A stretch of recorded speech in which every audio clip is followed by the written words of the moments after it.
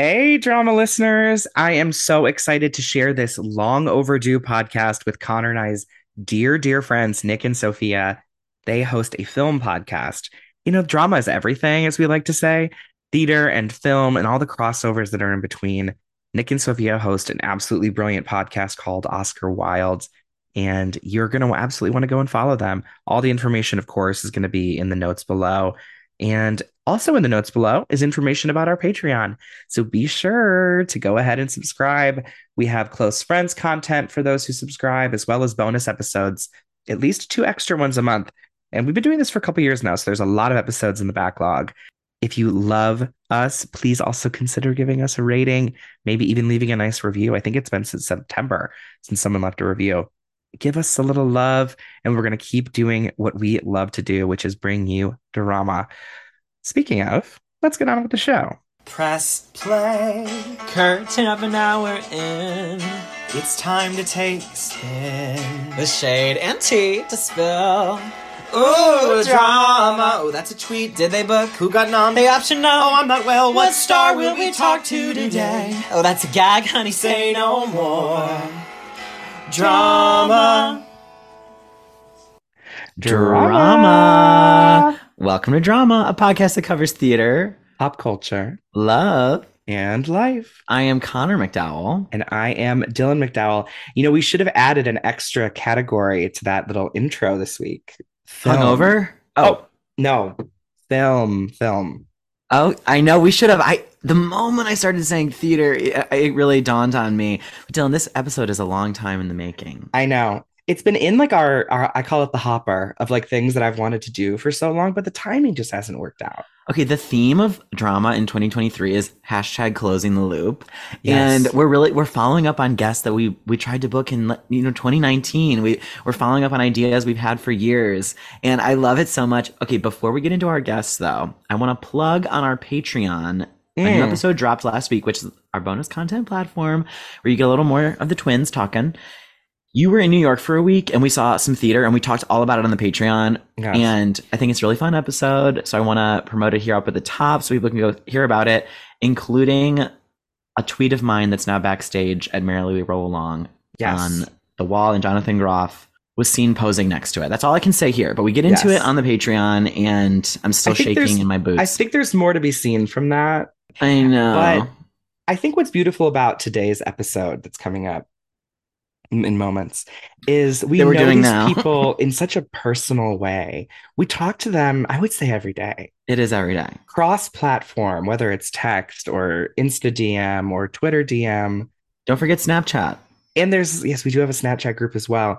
And I don't know if I can say the name of our group text because it might show all of our cards too much, but it's fluctuated over the years. But we're personal friends with these people, and they are, as I like to say, our podcast sisters. And they host the best podcast about film that literally exists. Mm-hmm. And our listeners, if you haven't heard us on their podcast yet, you're going to want to go and download the episodes right after this. But Dylan, would you do me the honor of bringing on our friends? I absolutely would. I'm so excited. Our guests today are Nick and Sophia, co-hosts of Oscar Wilde, an incredibly popular film and entertainment podcast where they discuss the latest in film, from new releases to old favorites, always counting down to next year's Oscars. Both hailing from the Buckeye State and alumni of our shared alma mater, The Ohio State University, this duo bring their informed, passionate, and respected points of view to their own podcast. Their episodes range from new movie release breakdowns, Oscar ceremony retrospectives, film anniversary deep dives, and games such as the often controversial and spicy Smash or Pass. Their podcast also hosts the official award season fantasy draft, which is trademarked. Both are regular contributors to Awards Watch, where Sophia herself has interviewed theater crossovers Leslie Manville, Harriet Sansom Harris, and Isabelle Huppert. She is also a connoisseur of the Best Actress category. In 2020, Nick became the only person to ever correctly predict all 24 categories from the Oscars on Gold Derby, where he is also a contributing writer. Together, they bring their modern Siskel and Ebert sensibility to the world of film for fabulous commentary, hot takes, and insightful podcast episodes. Please welcome to Drama, Sophia Simonello and Nick Burkroat. Hi, guys. I'm so excited to be here. That was such a lovely introduction. That was amazing. Oh my God, you guys make everything sound so beautiful and eloquent. I'm so excited to be here. Thank you. Oh my God. You guys are such a damn delight. It's so wonderful to finally do this. How are you guys doing? Are you well? Oh, I mean, can one ever really be fully well in the month of January, right? So I wouldn't say I'm fully unwell, but I'm not all the way well right now. I think it definitely helps, for our show. We cover the Oscars and award season really picks up in January and February, these like cold, sad winter months. So I'm always happy that we can, find some joy in that, find some frustration, but mostly distractions really with each other in covering award season now. So I suppose I'm not fully well. Ah, that's fair. That's fair. It is a gloomy time. And I think a lot of the films that come out can be gloomy as well Mhm. because they're sort of artsy or indie. Like I think of that Lucas Hedges film where he was sent away Boy to erased. Ben is the back. boy Oh, boy. erased, yes. And was he in both of those? No, wait. Wait, he He Yeah, was, but the you're Julia talking about Boy Roberts one, right? Erased. I am talking about Boy Yes, Erased. Sent away to the gay conversion camp. Is that Yes, with Troy Sivan. Boy we're Erased. aligned? I knew what you were saying. You did. I thought when you were saying gloomy Lucas Hedges films, I thought you were going with Manchester by the Sea for a second, Ooh. Yeah. Hmm. which I try not to think about. No. But Mhm. anyways, I was saying it's like I feel like this is the time of the year to like go to the movies and escape the sick, sloshy weather and take in a film that might provide some escape, as you said. We did get our first snow in New York, and you're saying slushy. Thank God it's not there yet. But yeah, I didn't want to start off on like a super downer note, but Sophia and I had been texting earlier this week, and I was like, oh my God, this week has been hellish. And she's like, oh yeah, Mercury and retrograde is ending. And I was like, great, I have a reason that I'm feeling this way, but things are looking up. I think we're in the same boat. Like we're not feeling well, not too unwell, but we're navigating the winter SAD that I think always comes around about Yes, this time. totally. Listen, I would never know otherwise. The two of you bring such a kind, warm energy, every day that when we talk, but also to your podcast, which is a huge film podcast. Y'all are in the same ranks as all of these, and I wouldn't say more established, but y'all are newer, maybe two years. Yeah, And I have to say, I've listened to a lot of film podcasts, and there is just something about, and I know I'm biased, you still capture the joy of film in an industry that I do feel can be jaded at times. Yeah, not to toot our own horn, but I feel like a lot of compliments that come about our pod is like we have charisma, we have great conversation between us. Like it feels like we're friends, and we are. Like that's not faked at all. And I think that helps us a lot, especially when you have film Twitter and you have all of these opinions and things that get repeated time and time again throughout award season. And you're trying to navigate like, oh, is this person going to win? And things get really convoluted. And we find a way to step back or just kind of neutralize everything. I mean, we have fun on the pod too, and we joke a lot, and we have things that maybe don't make it to air all the time. Fair, very fair. So Same. that's kind of how we keep ourselves sane and keep each other sane throughout award season. Yeah. Oh my gosh.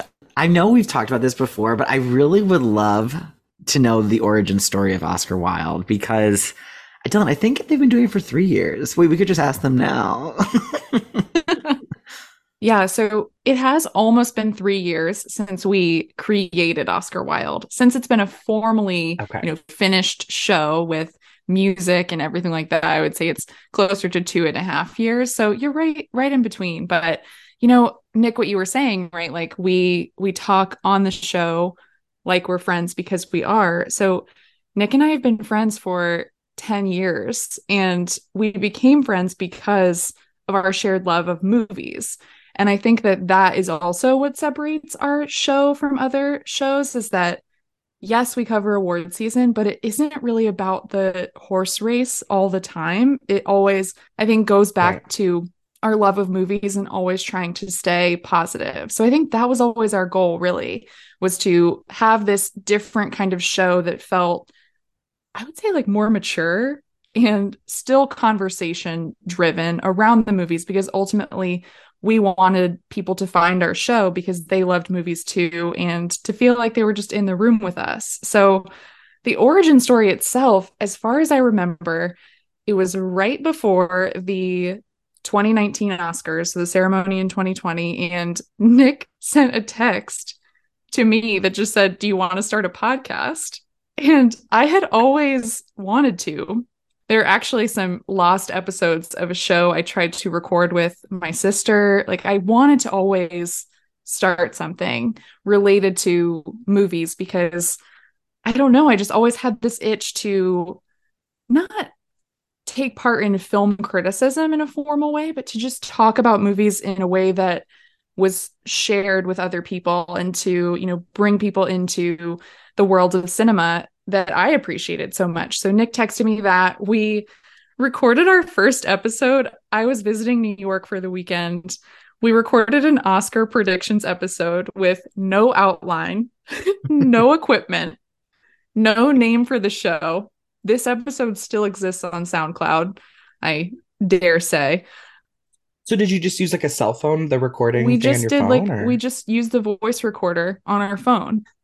I'm to talk to obsessed each with other. this. I am obsessed. That was our practice. Was it not even the laptop?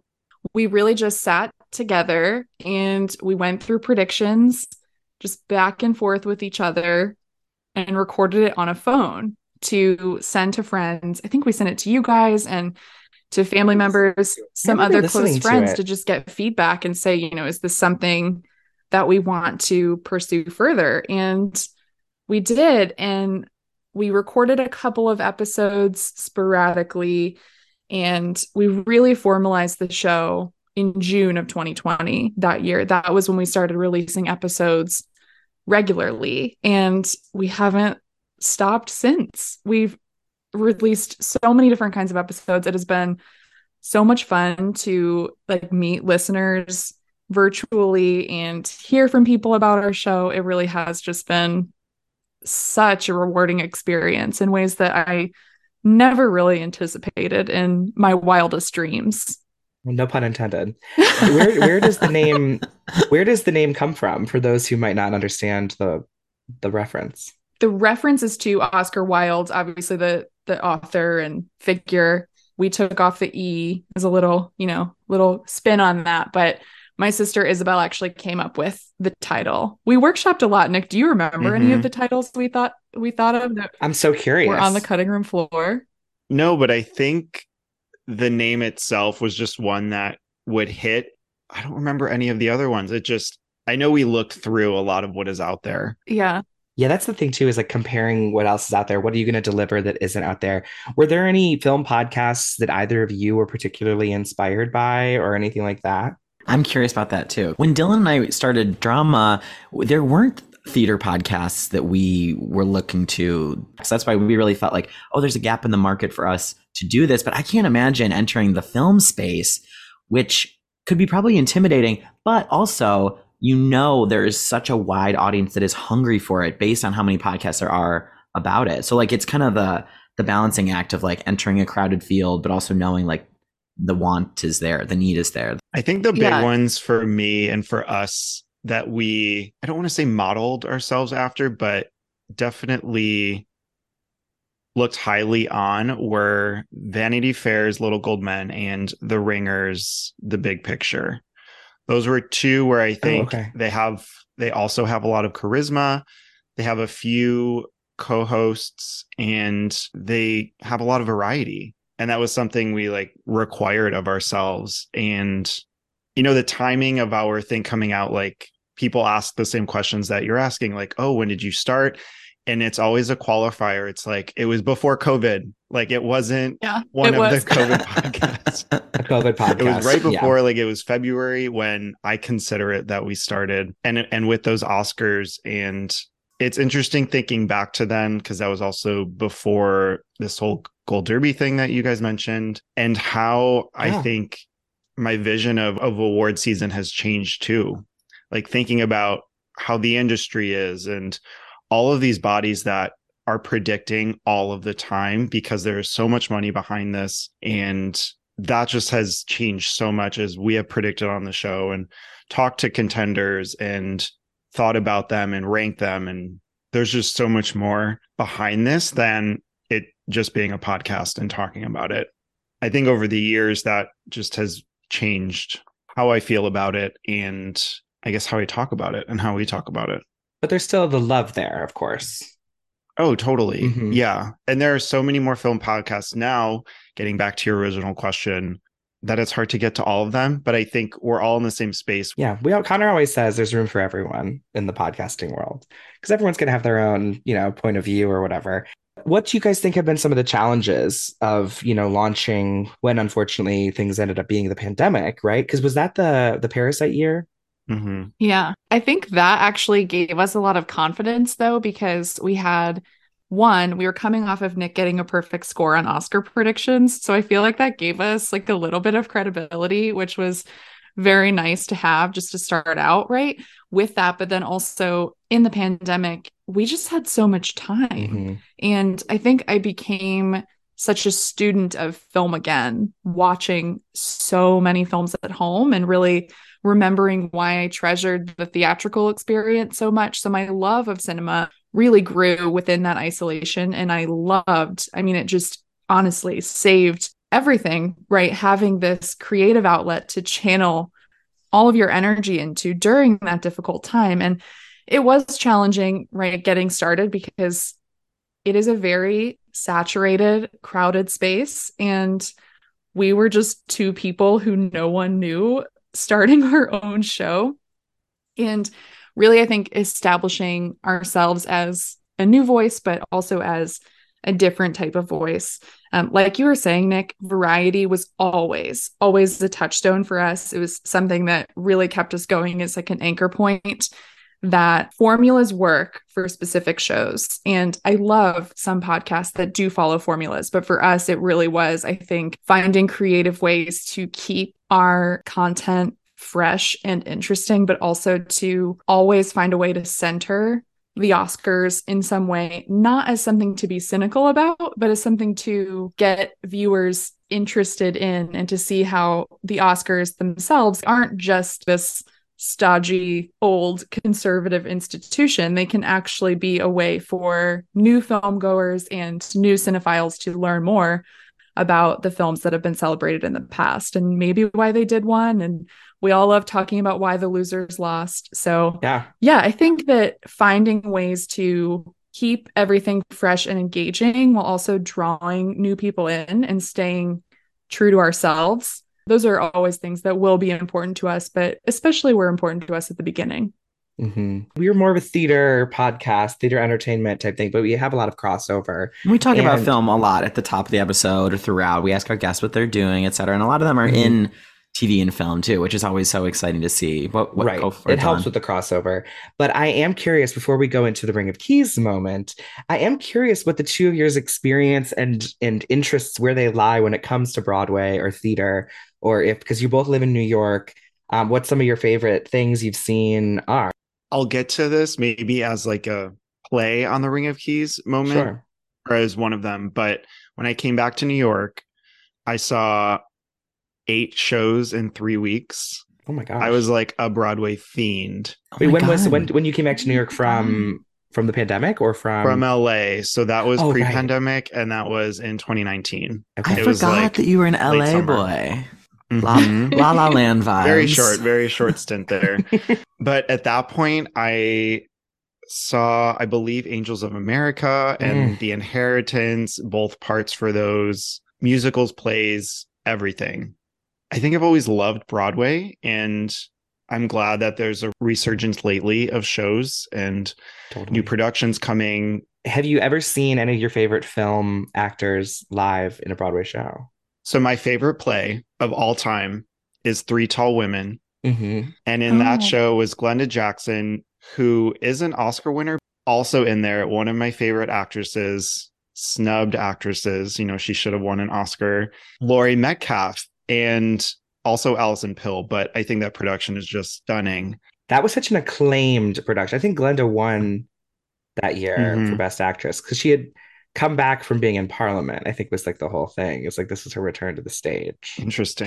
Does she does have an Oscar? She does, Wow. Yeah, she's a for A force. Touch of Class. Oh, yeah. You know, Mhm. Alison Pill, I was always like, who is she? She's one of the three titular tall women, but who at the end of the day is Alison Pill? And I still don't know. And I don't know if anyone does, but it's okay, ultimately. I think I kind of know because she's in Confessions of a Teenage Drama Queen, which is always how I think of her. Wait, that's Wait. her?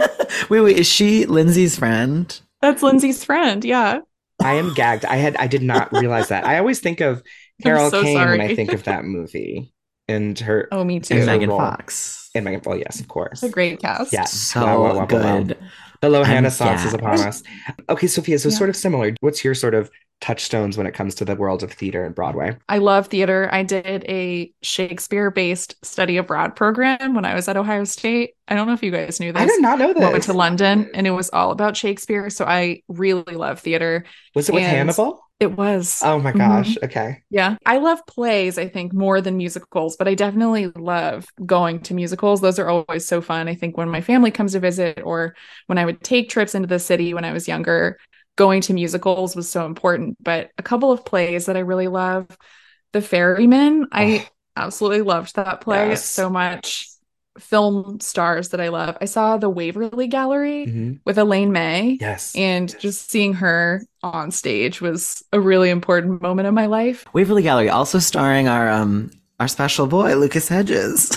Lucas Hedges, yeah, and Michael Cera. It was an interesting Yes. group. Joan Allen as well. Oh, yes.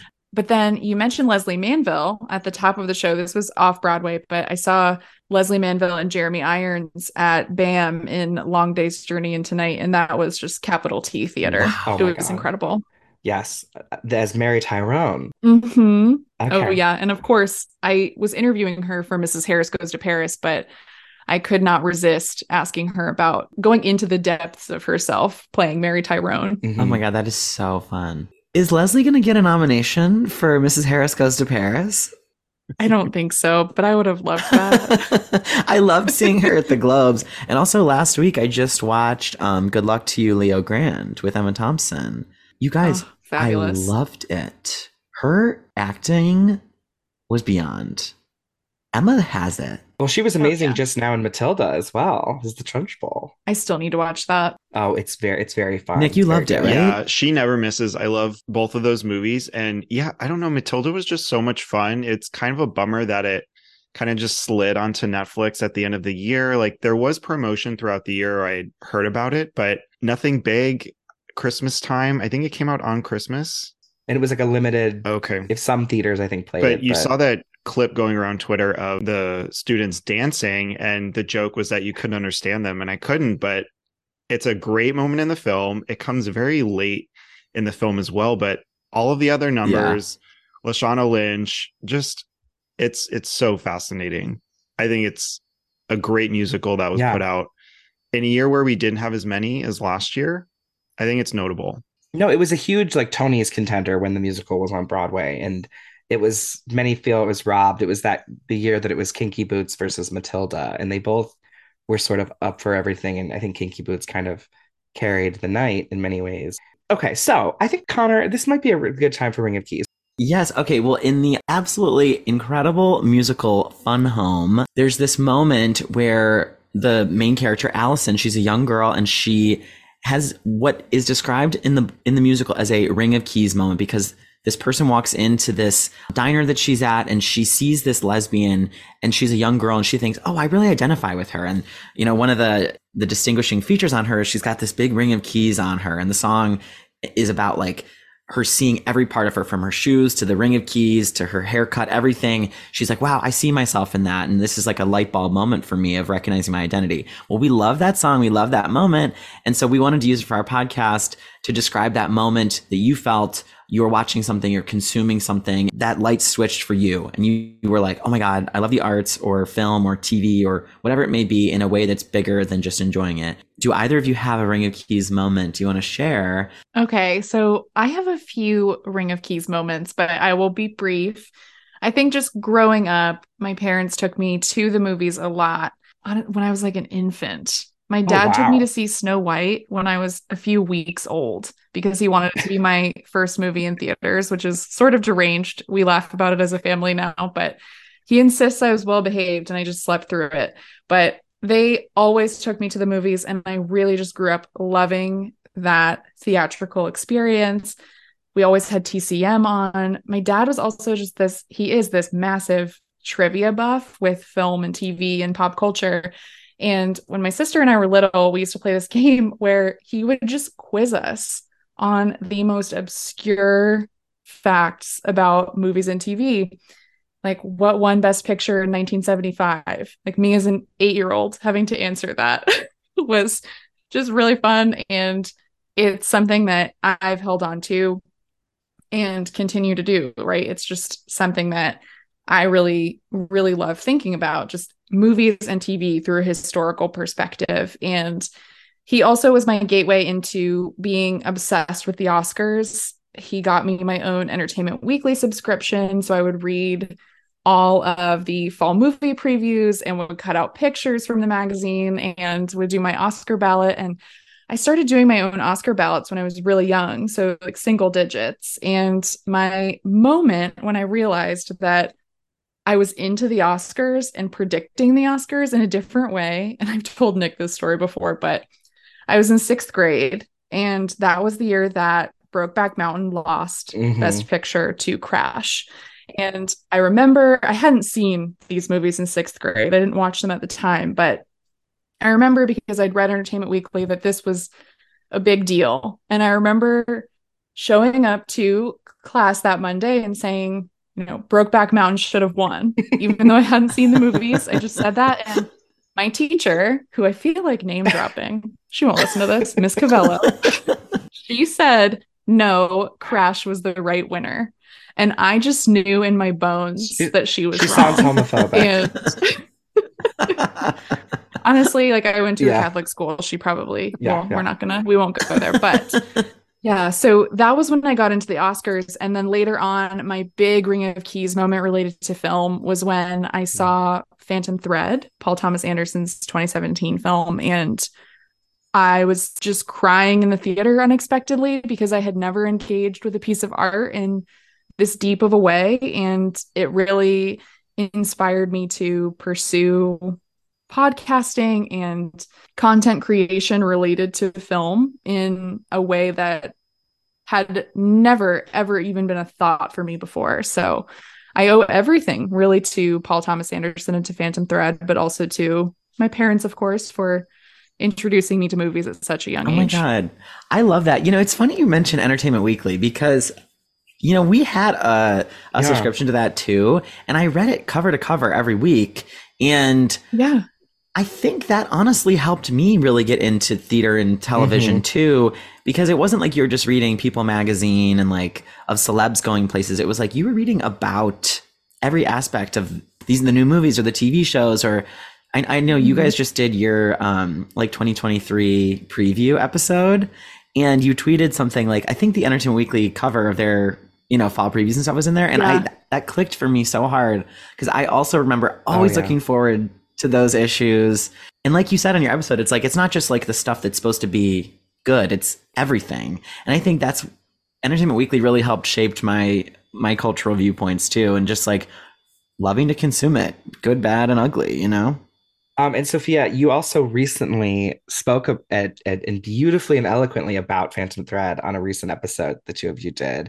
And it nearly brought me to tears. So I think anybody who knows that movie or wants to understand that more should listen to that episode. Was it like the AFI episode? Yeah, we did. It was our year-end wrap-up. So we did our top 5 movies of 2022 and then our top 10 movies of all time in honor of the Sight and Sound poll that comes out every 10 years. Yeah. So thank you. That means a lot. Nick, what about you? Do you feel like you have a Ring of Keys moment? I do. And it's funny that we all have like the same milestones, Sophia and I, because like Entertainment Weekly made me think of how I had the Premiere magazine, which is like, I feel like even nerdier of a film thing to have growing up. That's classy. Yeah. I've never even heard of it. My dad got Premiere magazine. I remember he got it from me in the magazine sale. Yes. To sell them in grade school. That kept the Wow. print media alive, let's be honest Mhm. here. Yeah, I don't think it lasted too long, but it was like an insider thing. And I would also cut out photos. Like there was a photo from Ocean's 11 of like Brad Pitt with the shaved head and George Clooney and Matt Damon, like very young. And I like kept that for a long time. Okay, gay. I had so many cutouts. That was not the only one. But Okay. I think my main Ring of Keys moment is from high school during AP English. Our teacher put on The Graduate. And that was the first time that I had ever really analyzed a film. And he went super in depth. Like I remember talking about the scene where Dustin Hoffman jumps in the pool and The Sound of Silence is playing and there's a zoom out. And he like explained what all of these things mean and why it has this profound effect on film and on camera. And I was like, oh my God, I really love this. And I had loved movies up until that point. That wasn't like that kind of a moment for me. But like my parents had mentioned, like very young, I guess this is like a subconscious Ring of Keys moment that I would be able to put the VHS in the VCR player in the VCR. I don't even know what the phrase is, but I think that's right. Yeah. before I could even speak, before I said my first words, I could put a VHS in and just sit there and watch and rewind it and like play another one. So I've always loved movies, but I think that was the moment I knew going into college that I was like, I think I want to do more of this. And so that's just kind of snowballed into where we are today. That's Oh my that's so gosh. magical. Both of your stories. Nick, I love the VCR mention because my parents had to take specific VHS tapes away from me because I would put them in and rewind them to certain parts and just watch over and over and over again. Which That is movies so were, cute. do you Yeah, remember? I'm curious. Yeah, so specifically Oliver and Company, I loved watching the scene when Georgette would get ready in An the morning. amazing scene. I have so many movies now that would be on like best films of all time list that I can cite, but no, Oliver and Company, that was the that one I would rewind, and then Kiki's Delivery Service, I would rewind to when she was like leaving for her trip. I always wanted to watch her go and leave on her trip to grow up and become a witch. Oh, I love that movie. Yeah, it's so good. We had that on VHS as So well good. in our, I don't know what year it was, but we had a Chevy Venture. I think it was the year 2000 van that had like Bugs Bunny on it. And we had a VHS player in the car, and Kiki's Delivery Service was one of the movies we would watch in the car. Like even if our mom was driving us to like the store or school or something, that was one of the ones. Okay, wait. So I need to ask you guys, do you think a musical will ever win Best Picture at the Oscars ever again? Ooh. Yeah, I think so. Yeah.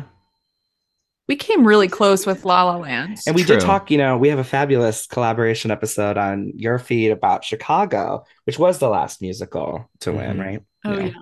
I think it just depends. I mean, I think one can certainly win on a preferential ballot. Musicals do usually, pull at the heartstrings of people, moviegoers, voters. So, yeah, I think it just has to be made by the right director at the right time. Ideally, a timely subject matter, not one that we've seen repeatedly. I like that La La Land was original. That was one we hadn't seen before, so I think that definitely helped it. But yeah, I think it can definitely happen again. Yeah. Sometimes when I'm watching Broadway shows, I think about like, oh, what will the movie of this be like?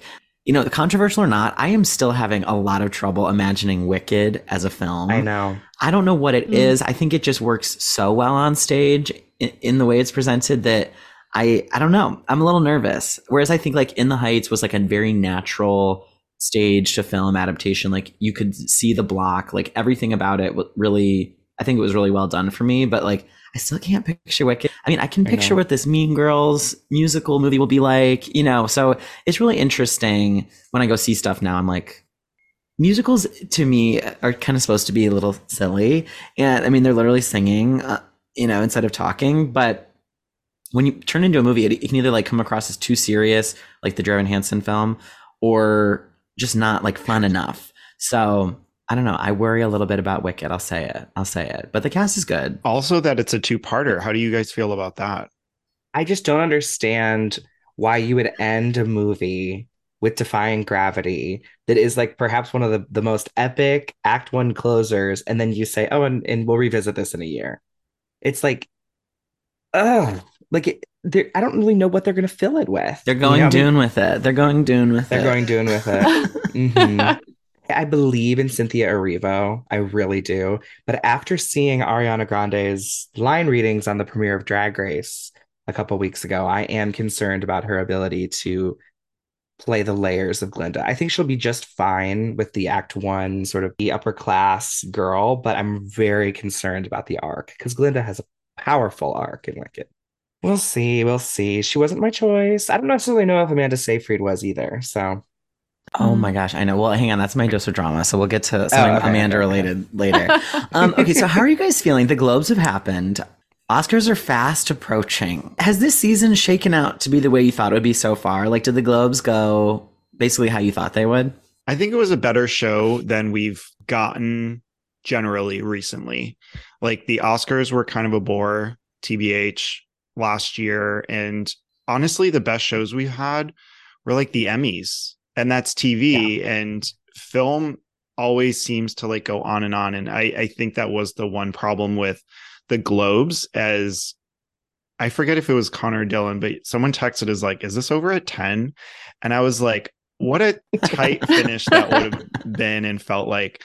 But then it like kept going on, and I was like, oh, we have the Eddie Murphy thing to happen yet. And then it was like, oh, wait, we don't know like TV awards, the big ones of those, and obviously the big ones for film too. And I was like, oh my god, this is going on and on. We didn't even get an in memoriam, right? Or did I miss something? I didn't even notice that. Oh, no, right. You're right. And so it just, I don't know if they cut it, like, as sad as that sounds, but it went over even. And I was like, oh, okay, this is why I don't love these. But I think overall, also bearing the intro, some of the jokes didn't land, but I think the presenters like Regina Hall was just show-stopping. Some of those moments in the speeches really hit well, and totally. Sometimes it feels a little lethargic, and things were a little peppier this time. I think people were excited to get back.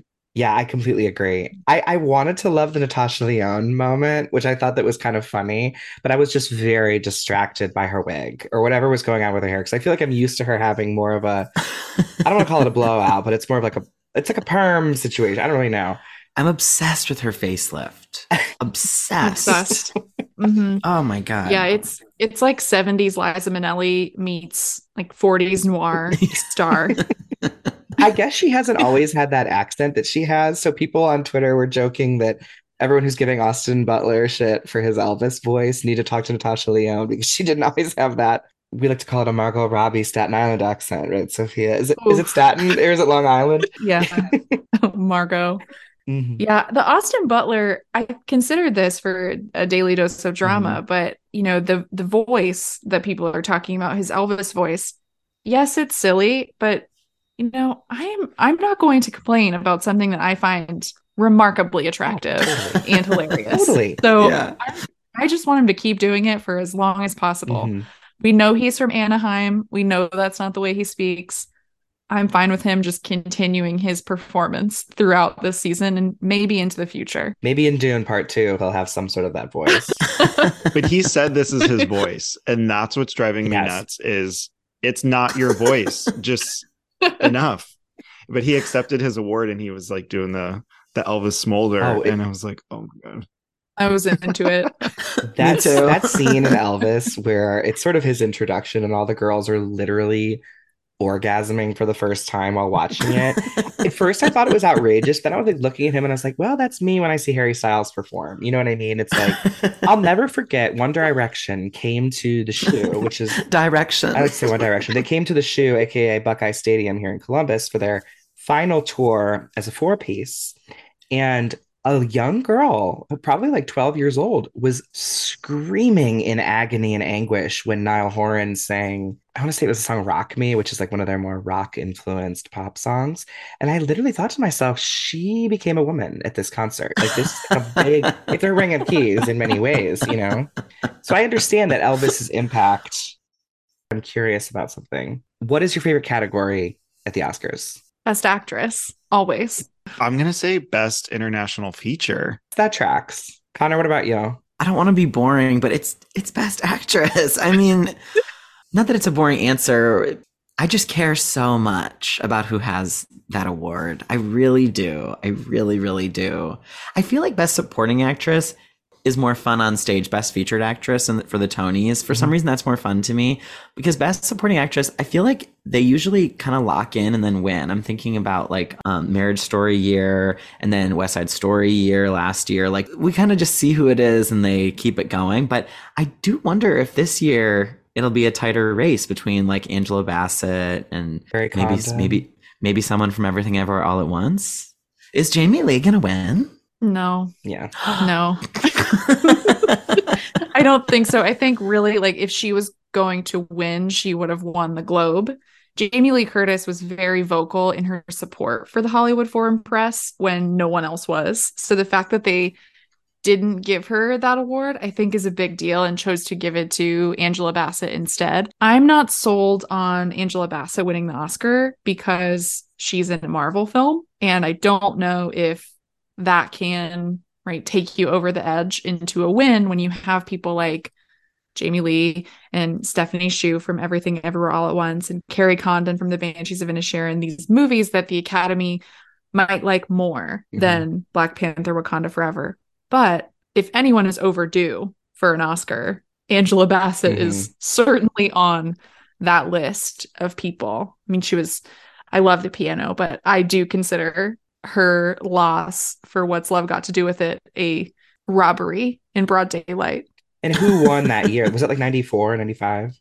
Holly Hunter for The Piano. Yeah, Hunter for the Piano. It's a good win, but yeah, I would have gone with Angela Bassett that year. Yeah, wow. Wow. Did she even get the Oscar nomination? She was nominated. Okay. She won a Globe that year, but because it was split, comedy, musical, and drama, they both won. And then Holly won the Oscar. Wow.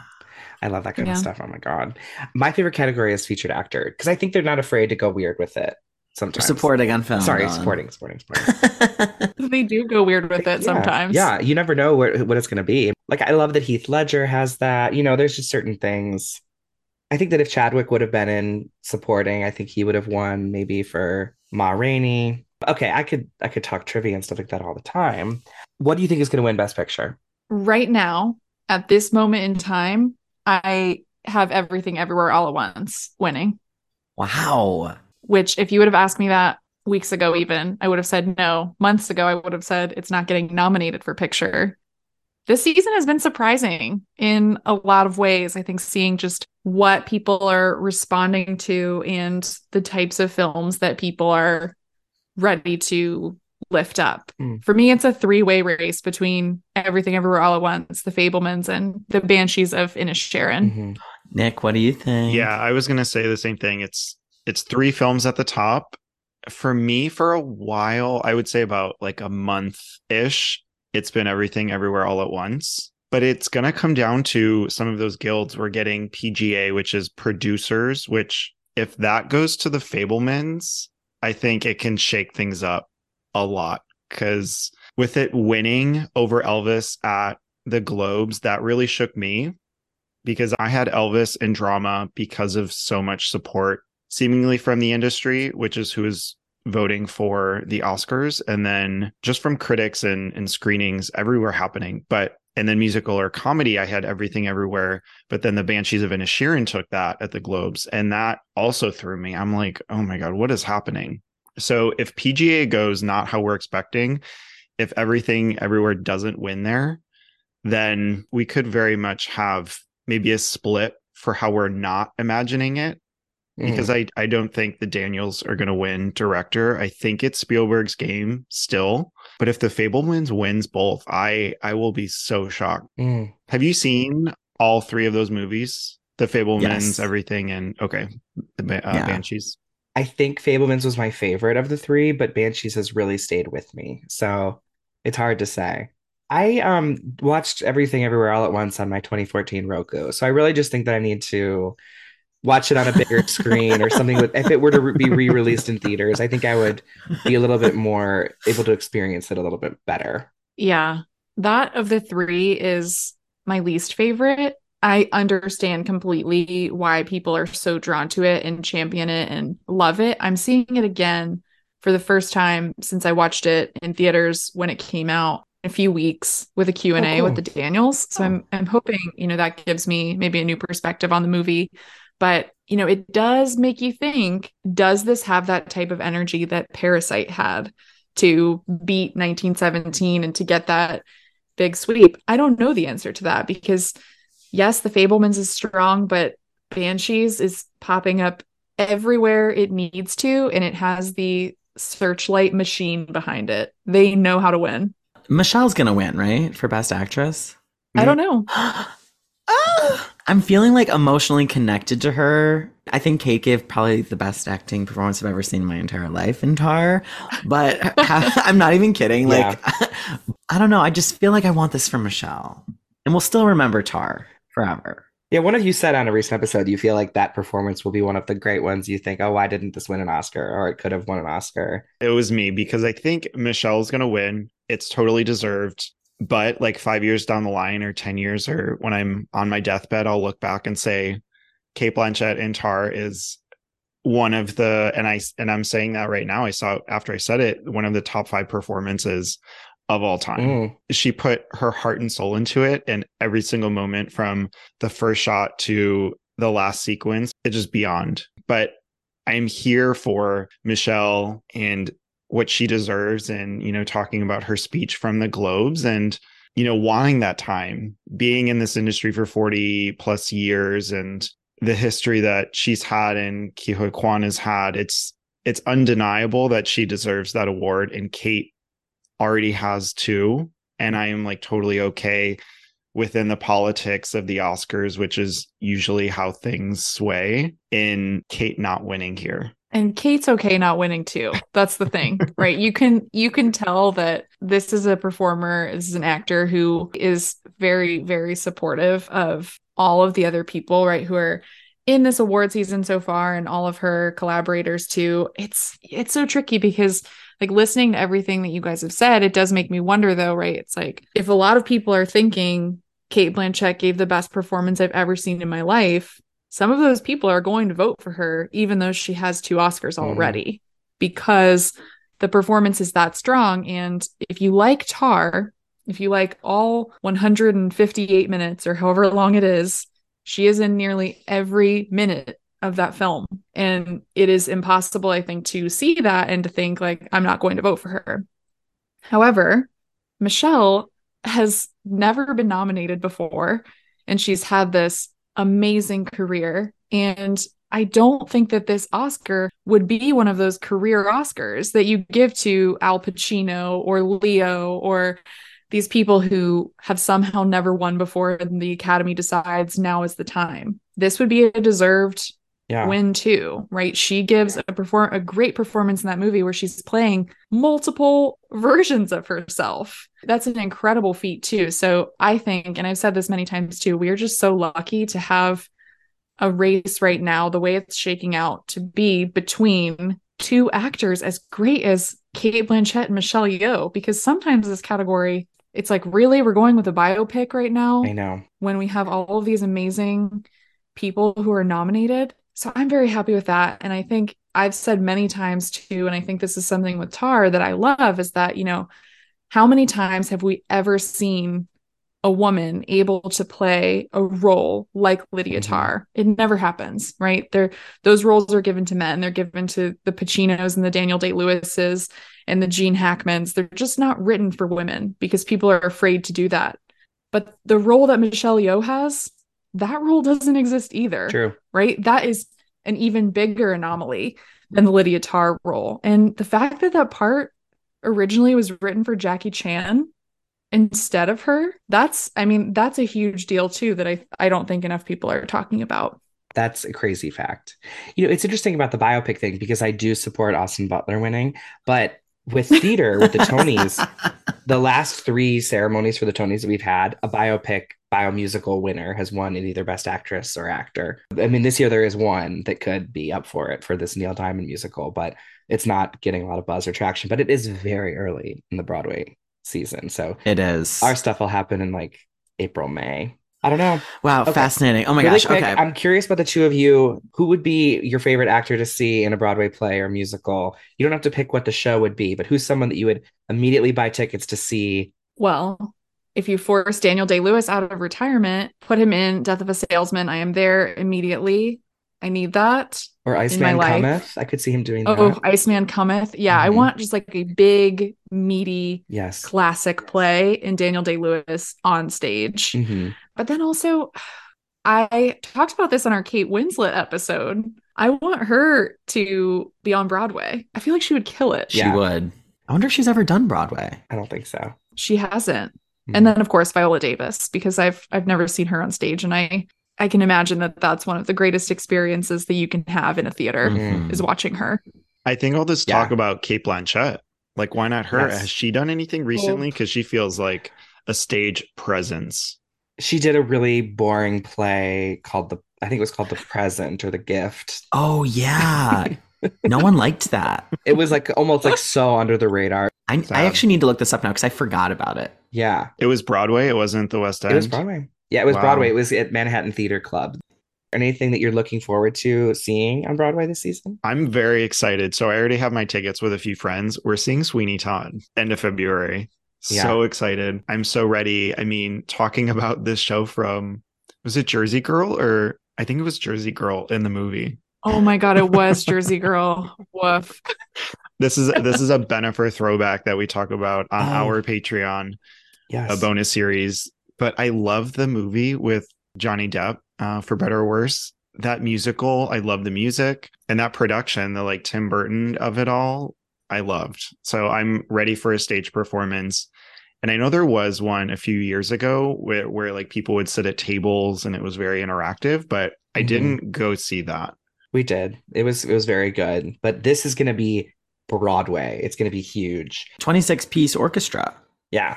Amazing. Wow. Nick, you're a rare person who likes that Johnny Depp Sweeney Todd. But I will say, Stephen Sondheim, he said it was one of the only adaptations of his work that he actually liked translated into film. So you have a Sondheim sensibility. Oh, amazing. Oh. Yeah.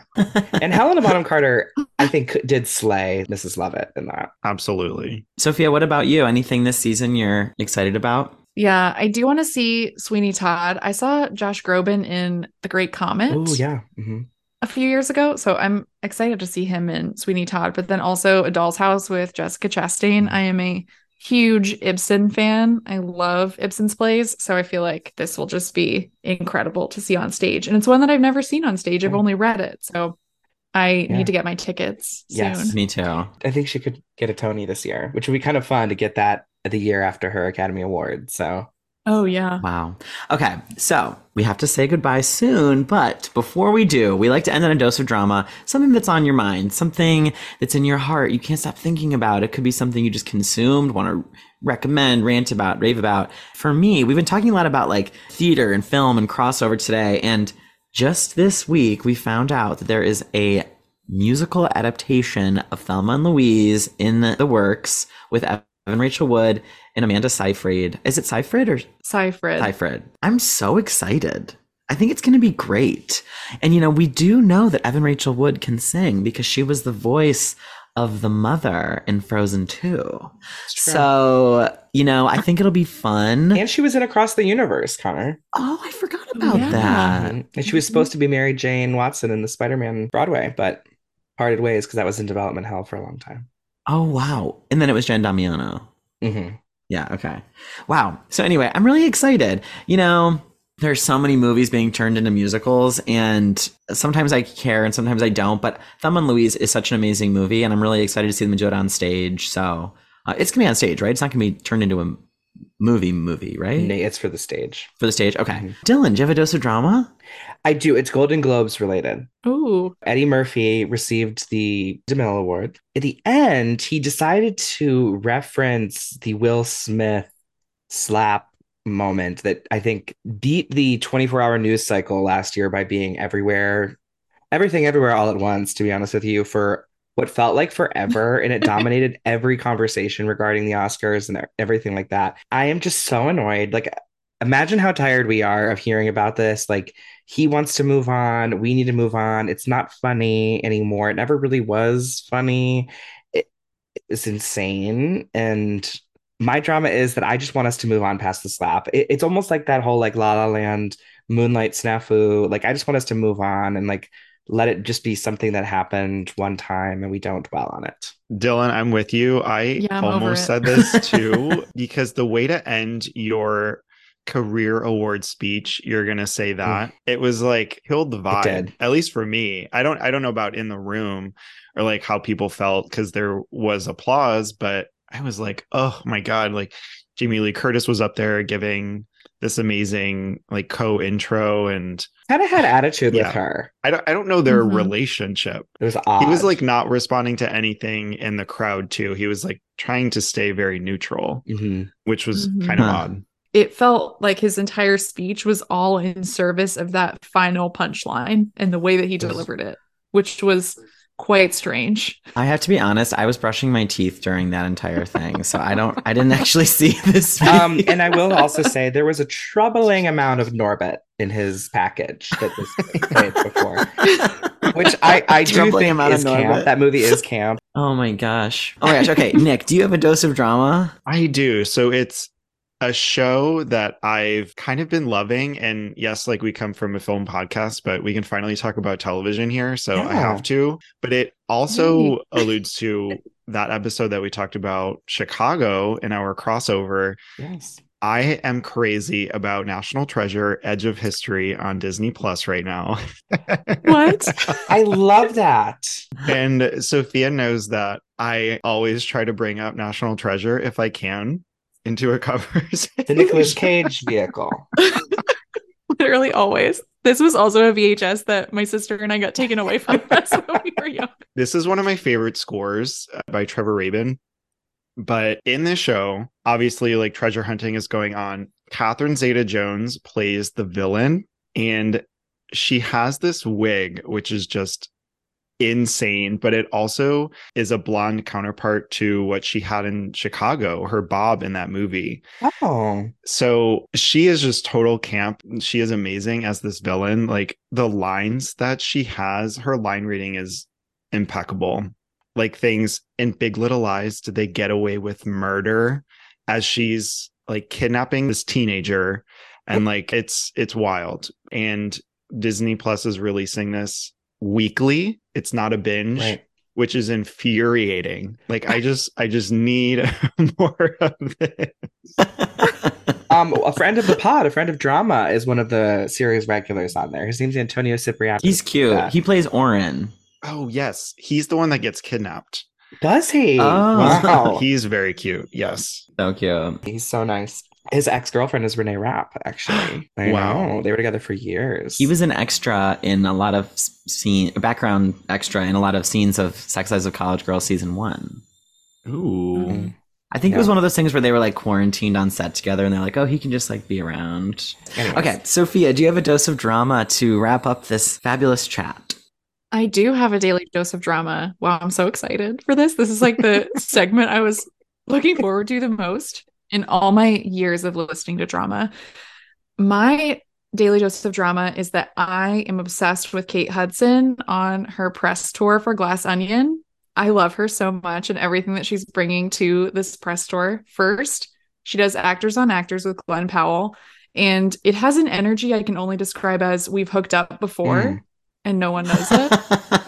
I love that.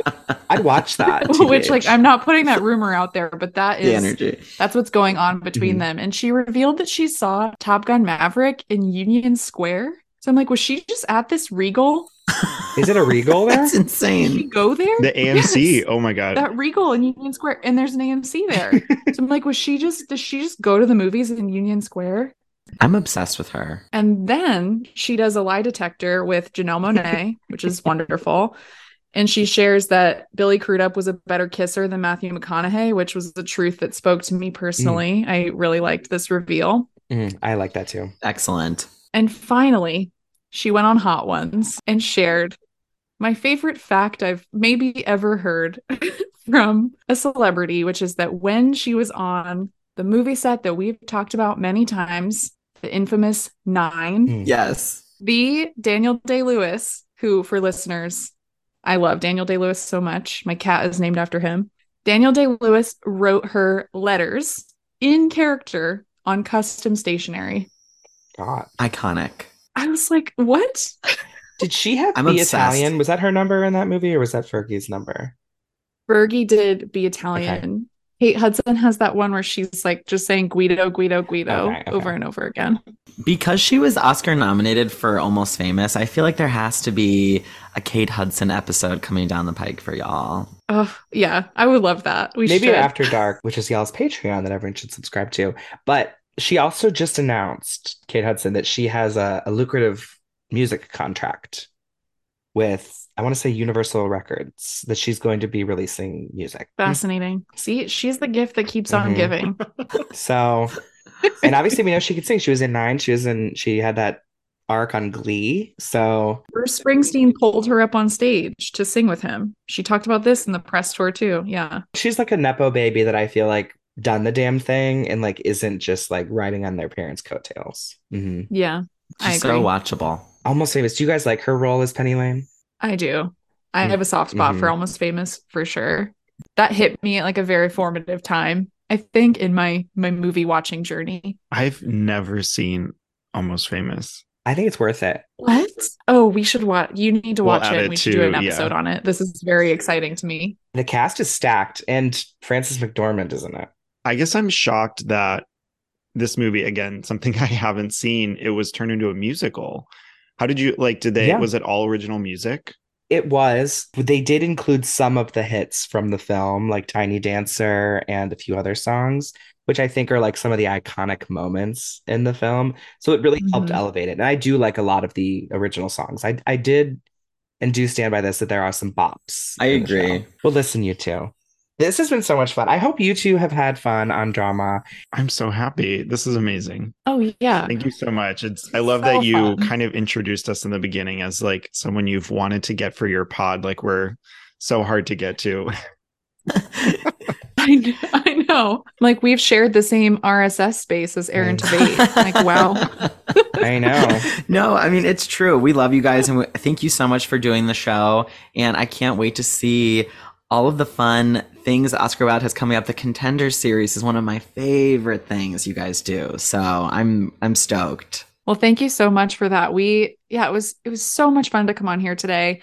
It really was, I think, a long time coming, just getting together. And for listeners of drama, what we do on the Contender series, we actually spend time going through all 23 Oscar categories. So not just the big ones. We talk about animated, live action, and documentary short. We go through all of the original songs. We talk about what work went into all of the visual effects nominees. And it's a really great way, I think, to appreciate the Oscars more, but also just appreciate the craft of filmmaking and to think about what goes into making a movie and all of the hard work of all of the artisans and craftspeople that don't get a lot of credit all the time. So yeah, I love that series. That's coming up very, very soon.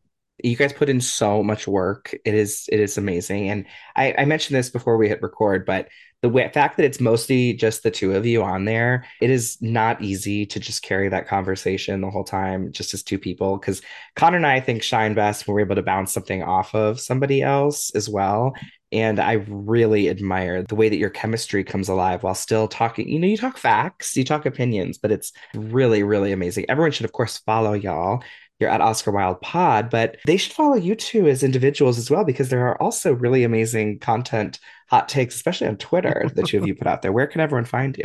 You can find me at Sauerkraut27 on Twitter. So that's SAUERKRAUT, the number 27. And you can find me on Twitter at Sophia_Sim. And my letterbox is also linked there. You can follow me and see what I'm watching. And like Dylan said, you can find our podcast on Instagram and Twitter at Oscar Wilde Pod. We release episodes every Friday. So follow us, like, subscribe, whatever you do with the podcast that you love. And the Patreon we mentioned. So we had a Bennifer series that was really fun. We talked about their highs and lows. And we have yet to finish that series. We also covered The Holiday, which was a lot of fun, and talking about Kate and Cameron and Jude and all of that. Jack Black 2, obviously. Of course, of course. But we also covered Ma, which we had been wanting to do forever. And we have plenty in the works for 2023. So check that out as well. That's patreon.com/Oscar Wilde. You two are phenomenal podcasters, but also you're amazing friends. So thank you guys for doing this with us. Oh. And now, of course, everyone already follows us, right? We're at The Drama Podcast. Connor's at Connor McDowell. I am at Dylan McDowell. And Connor, I will see you next time. Drama.